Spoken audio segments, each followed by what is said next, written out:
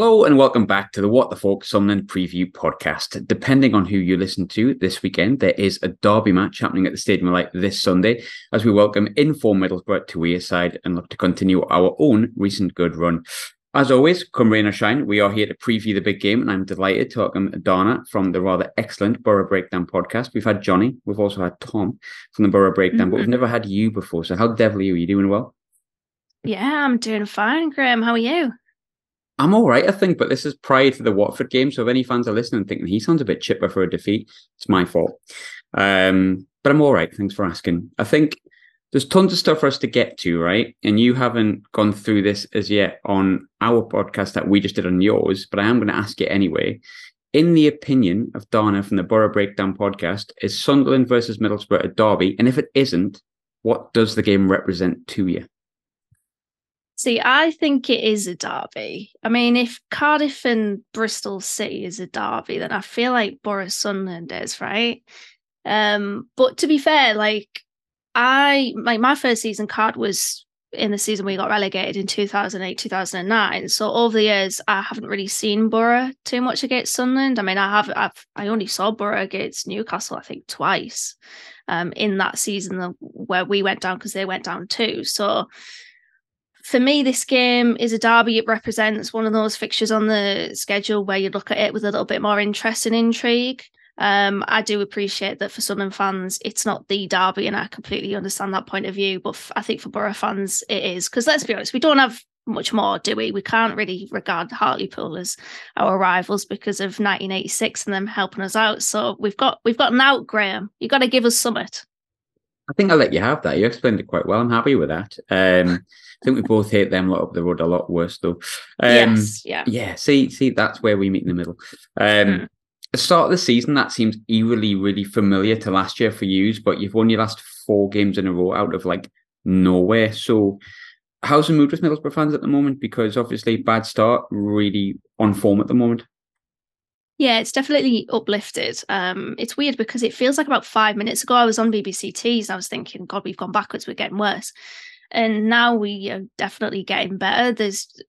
Over the past 3 league games, we've obviously won them, and the performances have been good individually. We've had a very open game against Watford where it was chaos and we had a couple of setbacks, but we managed to win the game. Southampton before that, we were very good against them, very good, deserved the 3 points. And then the game against Cardiff yesterday, as you know yourselves, what we were mentioning on our pod, they sat back for a lot of that game and were very difficult to break down. So the fact that Borough put 2 past them, could have been more, I think is massive credit to us. So it's taken time, and Carrick has experimented and he's got things wrong, a bit of trial and error. The system that he was implementing was very narrow on the forwards, and it just didn't suit the players that we have, or at least it didn't suit the collective as well. And he's identified that it wasn't working, and he's obviously sought to find a resolution for that, and he's landed on a winning formula. So as much as Carrick is inexperienced, he's going to make mistakes. Fair play to him because he's identified that and he's turned things around. I don't know whether I can commit to saying that we've absolutely fully turned a corner yet, but we're definitely turning one, which is good because we started the season really poorly, as you mentioned. I think looking at the Cardiff game, obviously that's your most recent one. We're including obviously a cup game that last 4 wins in a row, but a win's a win. You said the performance could have been more than 2. How was the performance? Because we played Cardiff the other week, and as we touched on the podcast we've just done with you, they're a sticky team that just sit back and they are hard to break down. They are, yeah. You know what? They were set up in a 4-4-2/4-1-4-1, and it was really difficult for Borough to get Riley McGree on the ball in particular. I mean, he's our best player in my opinion, and he influences the game really well. And they were quite tight to him. They were cutting out those passing lanes to him. So they really stifled our best attacking player. So I think it was a game very important on patience. The crowd got a few groans and moans that here and there because we weren't really penetrating them with those passes, but we managed to break through, and I think that did open the game up. Because to be fair, I mean, Cardiff had a couple of chances, but it wasn't anything that they were a particular threat against us. So it opened the game up from there, and we got the second goal. We could have got a third, potentially a fourth. So we had chances, but it was not the greatest performance, but one of those really important ones where it was tough And at times it was turgid, and Borough weren't at their best, but they managed to power through, and they were patient, they broke through, they got the win. I think, as we've sort of touched on already, if this game was played only 3 weeks ago, the last game I think we would have spoken about would have been the 1-1 draw with Sheff Wed, which from both sides ahead was drab, and I think some people said it looked like the league's worst two sides. But since then, beat Southampton, beat Bradford in the cup, Watford away, and Cardiff, as we've just mentioned. You touched a bit on he's changed a few things, but what's changed in sort of team shape, formation potentially, and most importantly, mentality in the fan base in that game since the Sheff Wed match? Yeah, so in terms of tactics, Carrick was implementing a system where it was it's like a 4-2-4, and it didn't work. Now, context I think is important here, because last season we were building up in a 3-2-5, so we had the three centre halves. We had Ryan Giles at left back getting really high up the pitch, forming part of that attacking contingent up front, the five forwards. And it works because Ryan Giles was such a good player, and he's effectively a winger playing left back. That's his profile, his style. Obviously, we don't have Ryan Giles, so you have to find different ways to implement a different system. And he tried it with really narrow forwards, which just wasn't working. We kept cutting inside, either shooting and hitting row Z or it getting blocked. And we were moving into really congested areas. And it was really difficult for us to actually click. We still had chances, man. Sammy Silvera's skied a couple from close range, which is so very Ashley Fletcher coded, because that's what he did when he was in a Middlesbrough shirt. And then he's changed back to, I want to say it's a 3-2-5. It's more of a 2-3-6 in all honesty, because as I mentioned there with the left back, with Ryan Giles getting high, getting really advanced up the pitch, it's kind of the same with the right back now. So we've got the two defenders, the two centre halves, the right back, the two centre midfielders, and then the forwards up front, the five forwards. So that's what's changed. And crucially, we've got width, which we didn't have, and our fullbacks are getting past the halfway line. So I think that's been really important. And the fans received the Southampton game really well, because the intent straight off the bat was to really press on them. And I think off the ball, we were a lot more aggressive in that game, whereas previously we weren't. So that was a real big game, because I think you could tell that the fans were really in tune with what the team were, the performance that the team were putting out there against Southampton. When you mentioned Ashley Fletcher missing gilt-edged chances there, as Sunderland fans, we only had him for 6 months, but we do remember those times as well. And I'm sure Sheff Wed fans will also agree. Talking of Sheff Wed, Xisco's under a massive amount of pressure. I know there's different things happening at that club compared to Middlesbrough, but you both had equally as bad runs, and you can maybe tell me if different, but it never felt like Carrick was under any sort of pressure from the fan base in any sort of way during that run. Look, every fan has their own opinion. There'll be one that went, I wanted him out at that point. But was there ever a point that you personally were worried about Carrick and the style of football? Was he ever under any pressure? I wouldn't really say so. Though, I mean, there was a point where my belief was weighing in, and I mentioned this on our pod. That was immediately after the Sheff Wed game, actually. I think Carrick has built up enough credit in the bank to work through this difficult period. Like, if you're just going to get short of a manager because of a poor start, bearing in mind the job that he did last season, then we're just going to become a Watford. Because I was actually, funny enough, we sacked Chris Wilder a year ago yesterday, and I was watching a few clips from our podcast that we did immediately after that, and I said that Carrick will be our fourth manager since 2020, which is very unlike Borough, because typically with Steve Gibson, you expect loyalty, you expect that consistency in manager. And so Carrick definitely deserved that time, absolutely. And it never felt like, even though we were shit, like it felt like we weren't 100, like we weren't a million miles away from being not shit. So I'm not surprised actually that we're in the process of turning a corner. But for me, I never wanted Carrick out. There were a few Borough fans that did, but I would say they were in the minority. Funny when you said you didn't want to admit that you turned the corner there. It's such a Northeast fan thing. It's like, I don't want to say I don't want to say we've done it yet. We've won the last 15 games in a row, but I don't want to say it just yet. I don't like to go into Sunderland this early in the podcast, but there's obviously a man that connects us both. Sunderland fans love Tony Mowbray, big fans. he's still a legend at Borough. I don't feel like there's any animosity towards him. But what have Middlesbrough fans made of Tony Mowbray's real impression at Sunderland? Bearing in mind that he was with Middlesbrough. Yes, he was under different constraints, but he didn't have anywhere near as a successful time with yourselves as he did with us. No, I think Borough fans hate the fact he's at Sunderland because he is regarded as a legend. So I don't think that will ever change, given what he gave for this club, not just as a player as well, by the way, obviously well before my time, but as a manager too, because Tony Mowbray laid a lot of the foundations for Karanka's promotion team. He brought through Ben Gibson. I'm pretty sure he brought through Ben Gibson, Daniel Ayala. There's other players that escape me, but he definitely played a big part. Grant Ledbetter, actually, how did I not remember Grant Ledbetter? Brought in Grant Ledbetter, big part of that team, huge part of that team, in fact. And so I think with Tony Mowbray, a lot of Borough fans absolutely love him, but just hate the fact that he's at Sunderland. It's interesting with him though, actually, because he was a bit of a kneeling manager for us. He would get us into a good position in January, and then we would pretty much fall off a cliff.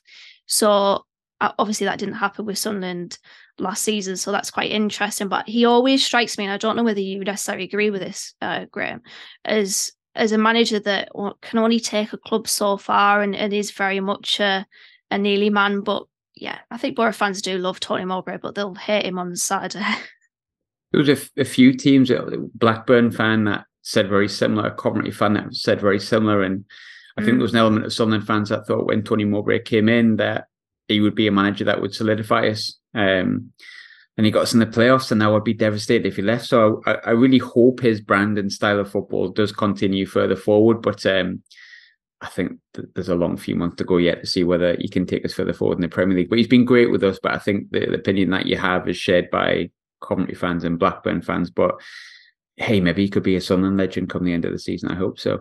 I think you look at the teams in the playoffs, talking of the playoffs, which obviously we both reached last year, ourselves and Coventry and yourselves, we've all lost the key striker. Jokerez left Coventry. You lost Akpom. We lost Stewart. Now, whilst we sort of got used to not playing with Ross Stewart because of his injuries, so it's a bit less of a loss if we're completely honest, Akpom was a huge part of Borough's first team, and 28 goals is a massive amount of goals to take out your team. I know you've won the last 4, but how much did his departure sort of alter things at the beginning? And how is life, as you said on your podcast, post Akpom?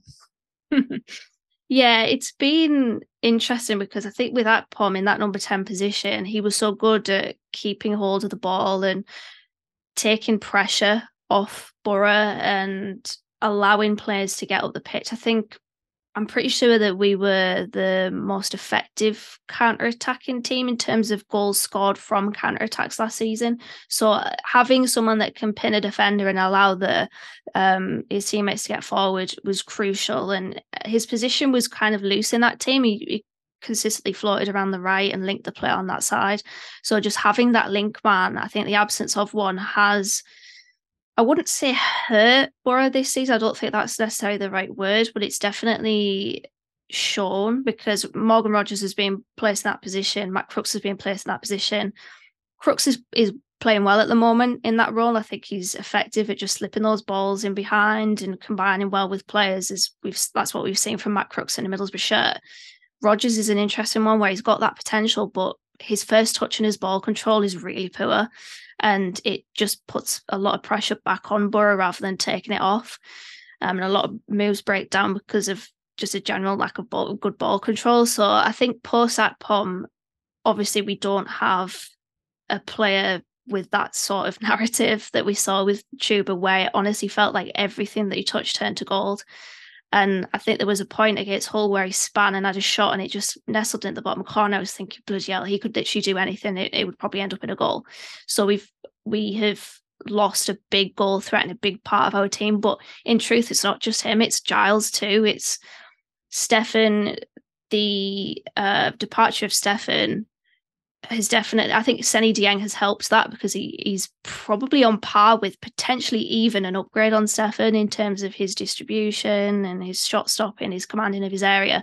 But there's just several parts of that team that are no longer here that were big influences, like Cameron Archer and Aaron Ramsey as well towards the back end of the campaign.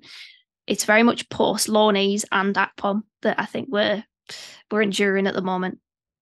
Yeah, I mean, I think a lot of emphasis was put on Akpom, but you'd asked me before about which players I particularly would like to borrow, and I mentioned Giles, but obviously he's left and he's gone towards the Premier League now. Moved to Luton, which I'm not 100% sure is the right thing, but despite the players that you lost, Borough did start as promotion favourites. Like, a lot of people had them down as automatics and stuff like that. So on one hand, you could say, the start of the season completely changed that. But on the other hand, you could say that, you had potentially a worse start last year. I don't know the exact figures, but I'm sure it wasn't that far away. And then you made the playoffs. And I think a lot of people thought, because the momentum that you went in with, you could win the playoffs. I know Leicester and Ipswich look quite clear in front. Like, they do look pretty good. I don't know whether Ipswich will tail off. I doubt that Leicester will.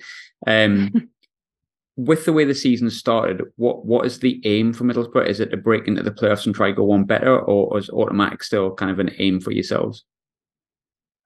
I don't know, to be honest, because I said second completely delusionally before a ball was kicked. And I don't think I fully registered how big an impact it would be losing those loan players. I think I had blissful hope that the players that we brought in would be just as good. And let's be honest, that's realistic. To have players like Archer and Ramsey that come in and just hit the ground running immediately was unprecedented. I think we didn't expect that. And to be fair, like, Borough fans will say, Borough were doing well before those players, but they just pushed us further into that playoff position. And I would say that we were tracking as the third best team in the league for an established point in that season. Obviously, Luton were got there in the end in third, but yeah, I mean, the expectation for me, if we get into the playoffs, that would be great. The Championship is very open, and I think it'll be very similar to what it was last season, bar maybe like Leicester and Southampton could turn it around, but Russell Martin's teams are very strange.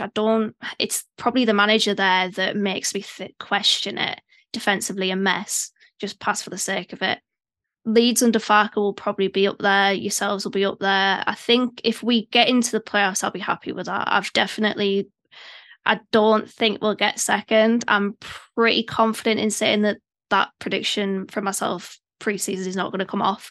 But if we get into the playoffs, I think I'll be happy with that, because this is a team that is growing and learning and has new players from different leagues, different countries.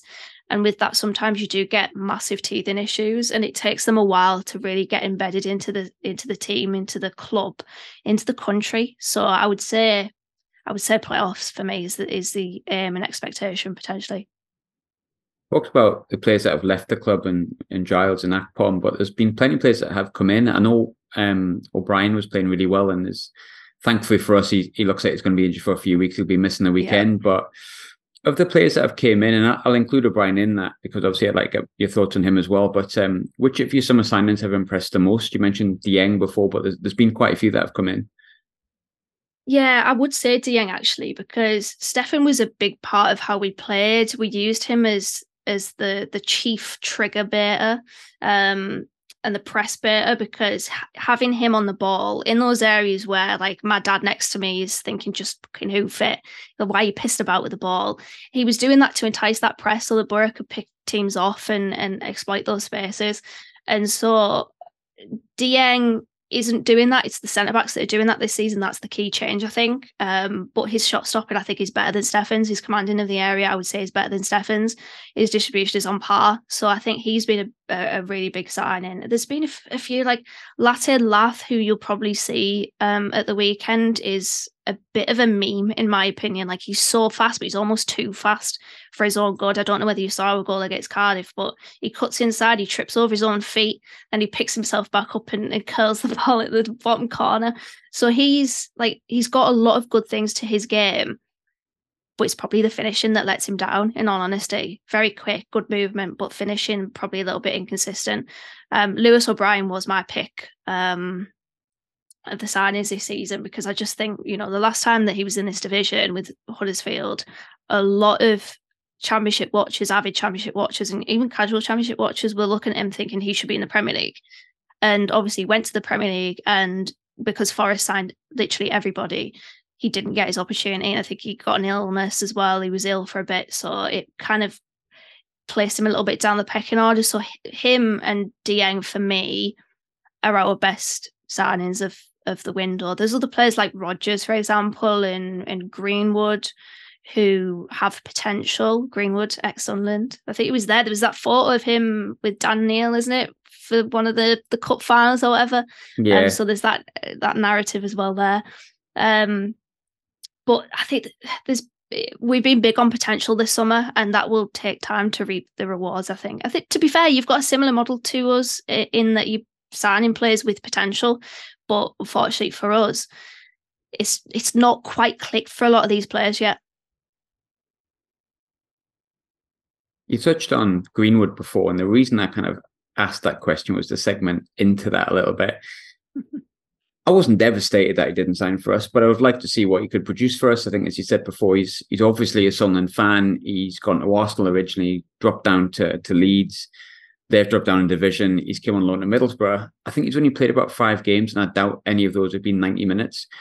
Hasn't scored yet, but what sort of player is he? Is he looking like a player that's ready to sort of play championship football regularly? Because he's been in and around that Leeds team for the past couple of years, hasn't he?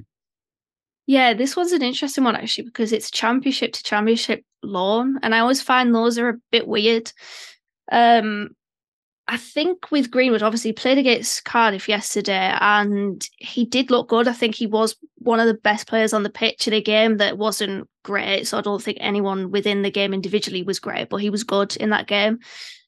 A little bit selfish, I would say, is what I've seen so far, but obviously he trusts himself, he's confident. I think I wouldn't say he's quick, but he's very incisive with his movement and with his passing and stuff. And he's an interesting one, because I think Leeds fans, all they really said to us about him is that set pieces, he's a good free kick taker, which is something that we've needed, to be fair. Our corners are shocking. So if you think that Borough will repeat the play against or from Cardiff and that we'll score a late corner, that ain't happening, because we probably won't get it past the first man.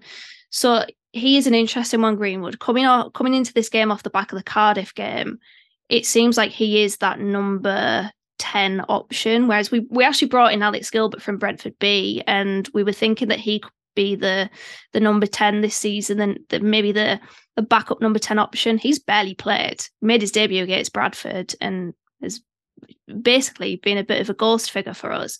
So Greenwood is that option in the number 10 position. I'll be interested to see if he starts on Saturday, because Crooks is in good form, but Greenwood, it looks like he's got a point to prove. I think that's what I'll take from what I've seen from him so far. And to be fair, it's been small cameos and then that game against Cardiff yesterday. So not a big sample size, but it does look like he has a point to prove. Talking of the young players, there was one person I did want to centre on. I've never really watched him, to be honest, outside of sort of the championship highlights. He's 21 years old. Hayden Hackney. I seen someone on my Twitter feed the other day, sorry, X, whatever you want to call it, rated him at 25 million. And I couldn't say whether I agreed or disagreed with it. Is he Borough's best young player? Yes, I would say so. He is a very technically gifted midfielder. Someone that's just a joy to watch. I said on our pod, it's like he has the ball attached to string to his boot. It never gets away from him. He's always very comfortable in possession. He's always looking for that pass to progress the play, to break through a Cardiff, for example. He always shows for the ball, very brave in possession. He's definitely one to watch from the game because he has the ability to dictate it. A good ball carrier as well. I don't know what valuation I would place on him. I think it'd be daft to get into that discussion because you could just band about any old figure, isn't it? Because to be fair, it's inflated by how the club values the player, not necessarily what their ability or ceiling is. But he's definitely one to watch. For me, I would say that if Borough don't get promoted this season, he'll be playing in the Premier League next season.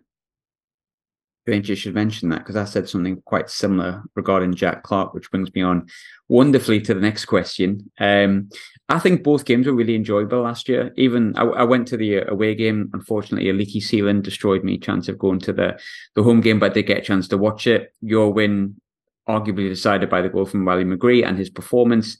Our win, arguably won by Amad Diallo. So Ahmad's not going to be playing this weekend, as we know. I've mentioned Jack Clark there, but which players have stood out for you when you've watched Sunderland, and where are we likely to be able to attack you? Where are your weak spots? Yeah, it has to be Jack Clark, obviously the division's top scorer, just a very, very, very dribbly player, and someone that we were linked with. Actually, there's been a lot of Sunderland Borough links in terms of like the transfer market and things like that, but he's someone that I think is just a fantastic player. Unfortunately, I hate to say it, but he is. Let's be honest. Let's put leave the bias at the door. He's a good player, very good player, and coming up against, he'll be coming up against Tommy Smith. Tommy Smith is a good fullback, very solid fullback.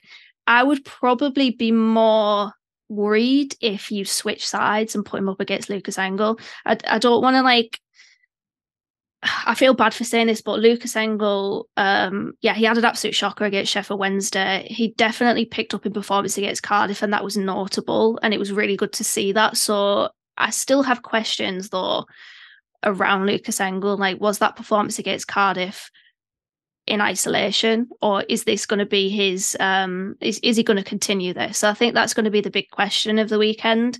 Obviously Lewis O'Brien was playing left back, so that would have been interesting as well, because he's not a left back, but the way that we play pushes him forward into the areas that he wants to be in. So that's going to be a real key matchup at the weekend, just the fullback and wing area, because I feel like our weakness probably is Lucas Engel. As good as he was against Cardiff, there's still a lot of question marks over him.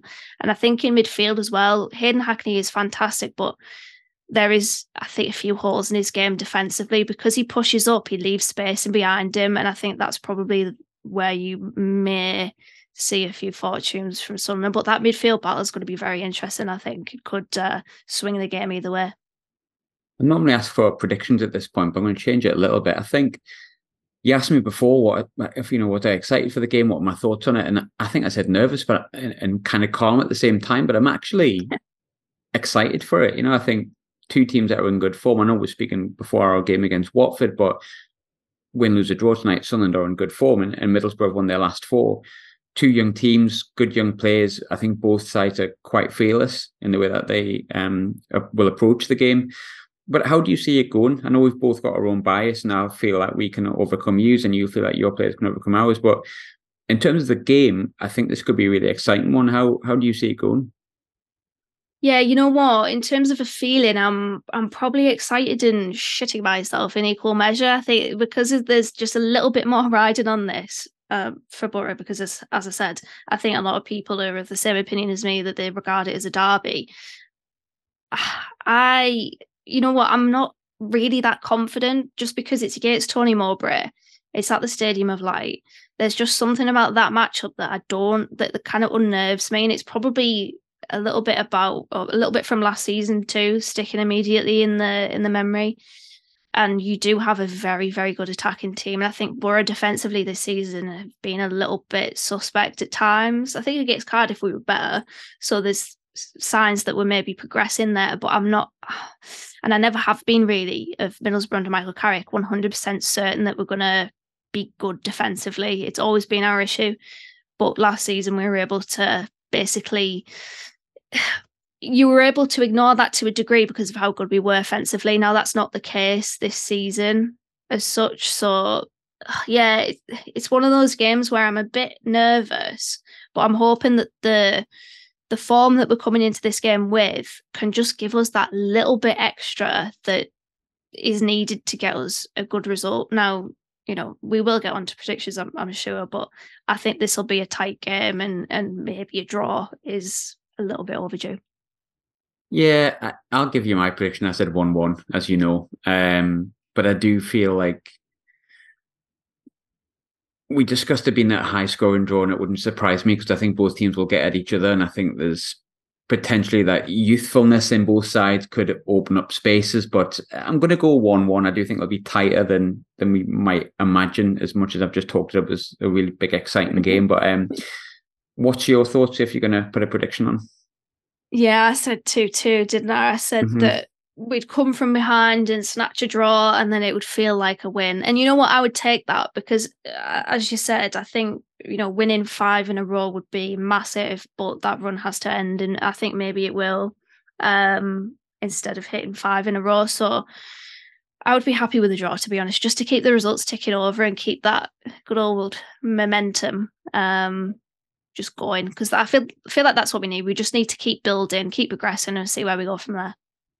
I think a draw in a weird way would be a result that both of us would be okay with, I think, because both in good form, it means you're drawing in a derby, whether you're classed as one or not, I'm not too sure myself, but you class it as a draw. You think, well, a draw's all right in a derby, fair enough. But the fact that we're both on a good run of form, we could both continue our good run of forms by having a draw. So I think I'll take mine or yours, if I'm honest. I never like saying we'll take a draw, but I think I would in this case. But I've been on your show today. I've been on in the past as well. Where can we find all the Borough Breakdown stuff? Because I do listen and it is very good. Yeah, so we're on Twitter, Borough_Breakdown. We're on Facebook and Instagram too, but the pod's found on the usual podcast providers, Spotify, Apple Podcasts, Stitcher. Is that still a thing now? I think it is. I think so. We're all one of them closed down or whatever. I think it was, I don't even know what it was called. Something Catcher, I don't even know. But we're on most of the podcast platforms, and you can find us on YouTube as well. Staying with mine, and you can subscribe if you want, but I don't care if you don't. Donna, thanks very much for joining me. No luck on Saturday, as I'm sure you would anticipate, but good luck for the rest of the season after that, apart from out of the game, all right? Thank you very much.